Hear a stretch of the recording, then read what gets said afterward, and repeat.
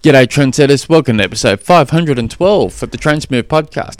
My name is Tim Egg, and if you have a question for the show, jump on through to the website trainsmooth.com, or you can just send me through an email, tim@trainsmooth.com. Now, I question the cycling development. That's not the exact wording I'm looking for, but I'm questioning a whole lot of riders here in Tasmania at the moment.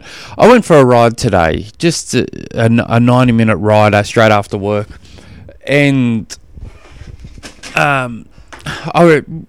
it was relatively easy on the flats and on the downhills, but all the uphills I banged it pretty hard, and it's a pretty decent hilly loop I do this particular ride. It takes 90 minutes and just three really good hills. There are a lot of hills, but there's three hills that are at least 1k each, and I just felt like I've been on fire lately. I've been working really hard at my cycling, and going up hills, I'm seeing a lot of benefits.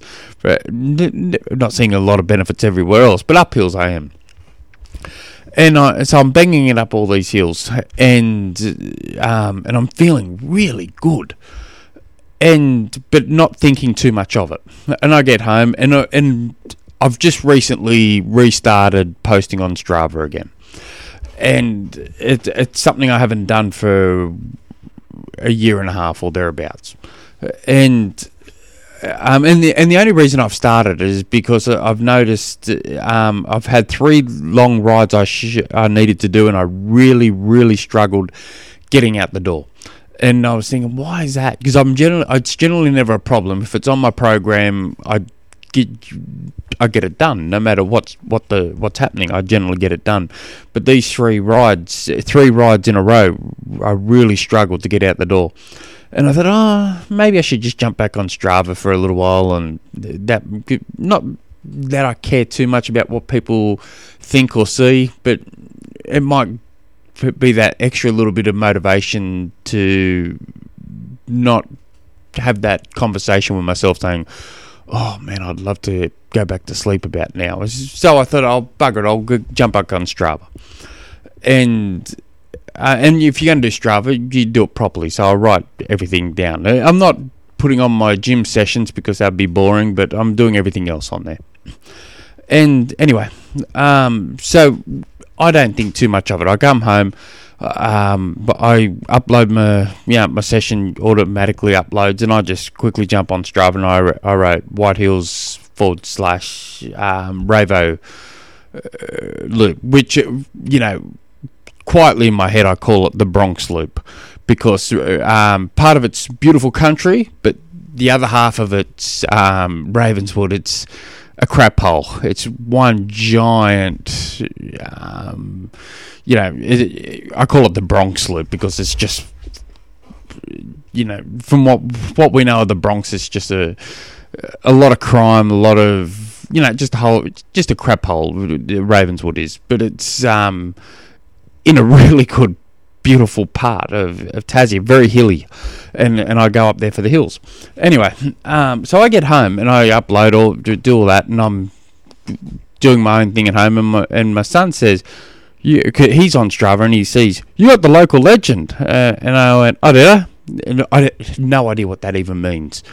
And he's saying, yeah. I went, oh, cool. And he goes, you got the fastest time on 2 hills for the last 90 days. And I went, what ones? Thinking they're probably just some little local hill, up my local neighbour, 3 streets over that no one goes to. And he's saying Quarantine Road. And I went, no, I doubt it, mate. And he goes, no, that's what it is. And he shows me, oh, okay. And I go, but I wouldn't be the fastest in the last 90 days for there, not on Strava, not even remotely close. And he goes, yep, and he's reading it to me. And no, Richie Port's back, and I'm sure he would have ridden up that particular road about 10 times since being back, and there's no possible way. And he's saying, look, and he's bringing it all up, and now I'm questioning everyone's cycling ability, because while I was banging it hard for me up there, I'm not that impressive on the bike. So, but anyway, it was nice for the ego. I still think there's a glitch in the system. Now I don't know, because I rarely click on Strava, so I didn't even know what a local legend thing meant. But it's cool. I'm happy to accept that little badge for for that 30 seconds of I guess content for the podcast, but it gave me a little bit of an ego boost. But question everyone's cycling ability, because there's a lot of cyclists that ride up that ride, and I shouldn't be even within Kiwi distance of them. But anyway, my son was impressed. That was probably more impressive that he was impressed. Anyway, today's question, it's not so much a question as wants me to talk about it, comes from Lachlan, who writes, he did I coach him, and he did a run recently, and part of it he used minimalist shoes, so he just wants me to cover on the podcast. I'm trying to focus. My theory was, so I also put barefoot minimalist shoes on in the middle 2Ks, as I found these are good for focusing on proper technique and strengthening muscles. If you haven't already spoken about it, I'd be interested to hear your opinion about barefoot shoes on the podcast. Personally, I like them for occasional use, but 98% of my running is done on the Hoka Honors. Okay, so it was a huge thing, barefoot running and minimalist shoes, going back, I want to say 10 years ago. It just seems everywhere, and you've still got people like Pete Jacobs talking about it, still doing it, talks about it. Generally, he does it a lot on grass and softer things. I've done it, but played around with it. It's not for me. I always look at the risk versus reward side of things. I always think the risk of injuries is significantly higher with those sort of shoes, or barefoot. There's a time and place for everything. You like it, I can see there is going to be benefits to it. If you look at the shoes I'm running in, completely the opposite. I've just bought a new pair of the Nike Invincibles, which are a very ugly shoe, but they're very, very thick, very, very soft. They got that foam, the ZoomX foam into it, the Nike Invincibles. So they're designed more for the athletes, high volume runners who wants to do their long runs in them. But to me, I got them originally for as I'm coming back from my Achilles injury. I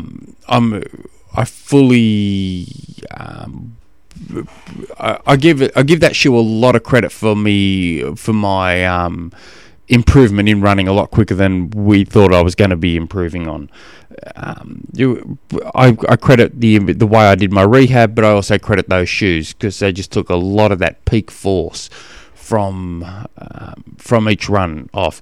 And in recent months, I've gone back to my normal running shoes through the weekdays, but I'm still doing all my long runs in my Nike Invincibles, but I do plan to slowly wean them down a bit. But what I've found, and I'm not answering a question, I'm just veering off on a side note, with the Nike Invincibles, they're not structured the best, they're not that stable, but they just absorb that peak force, so you can run on concrete and you feel like you're running on normal running shoes on golf green. They're just so nice. But I did a 33k run on the weekend, and generally with those type of runs, I come home and I feel so beaten up for a solid 6-8 hours after it. I feel real beaten up generally,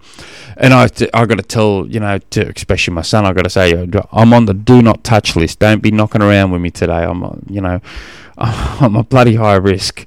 We're wearing the Nike Invincibles. I felt fine.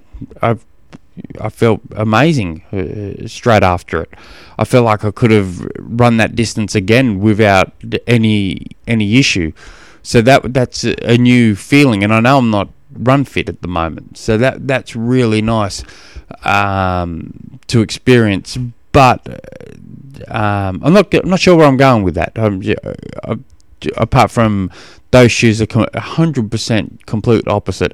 I do, on the closest to barefoot shoes, the Ons have some really good shoes, which kind of goes to that feel of minimalist shoes. But anyway, as for, I'm not answering your question here, but clearly I'm just gibbering. As for shoes or not, there is a time and place to do it. I wouldn't be putting them on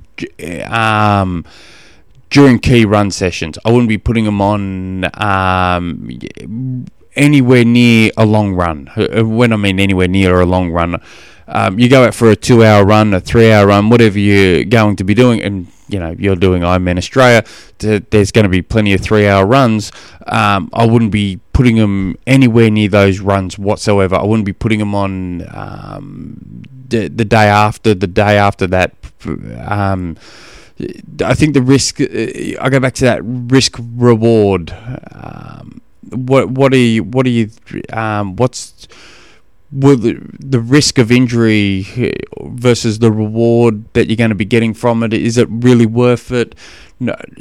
If it was like a midday, like a midweek, you got an easy run to do, you're going to be doing some drills, you've got maybe a few strides, doing the drills, and let's say you got a 40-minute run, easy run, you're going to be finishing it off towards the end with some drills and some strides. Doing the drills and strides barefoot or minimalist shoes on grass, all for it.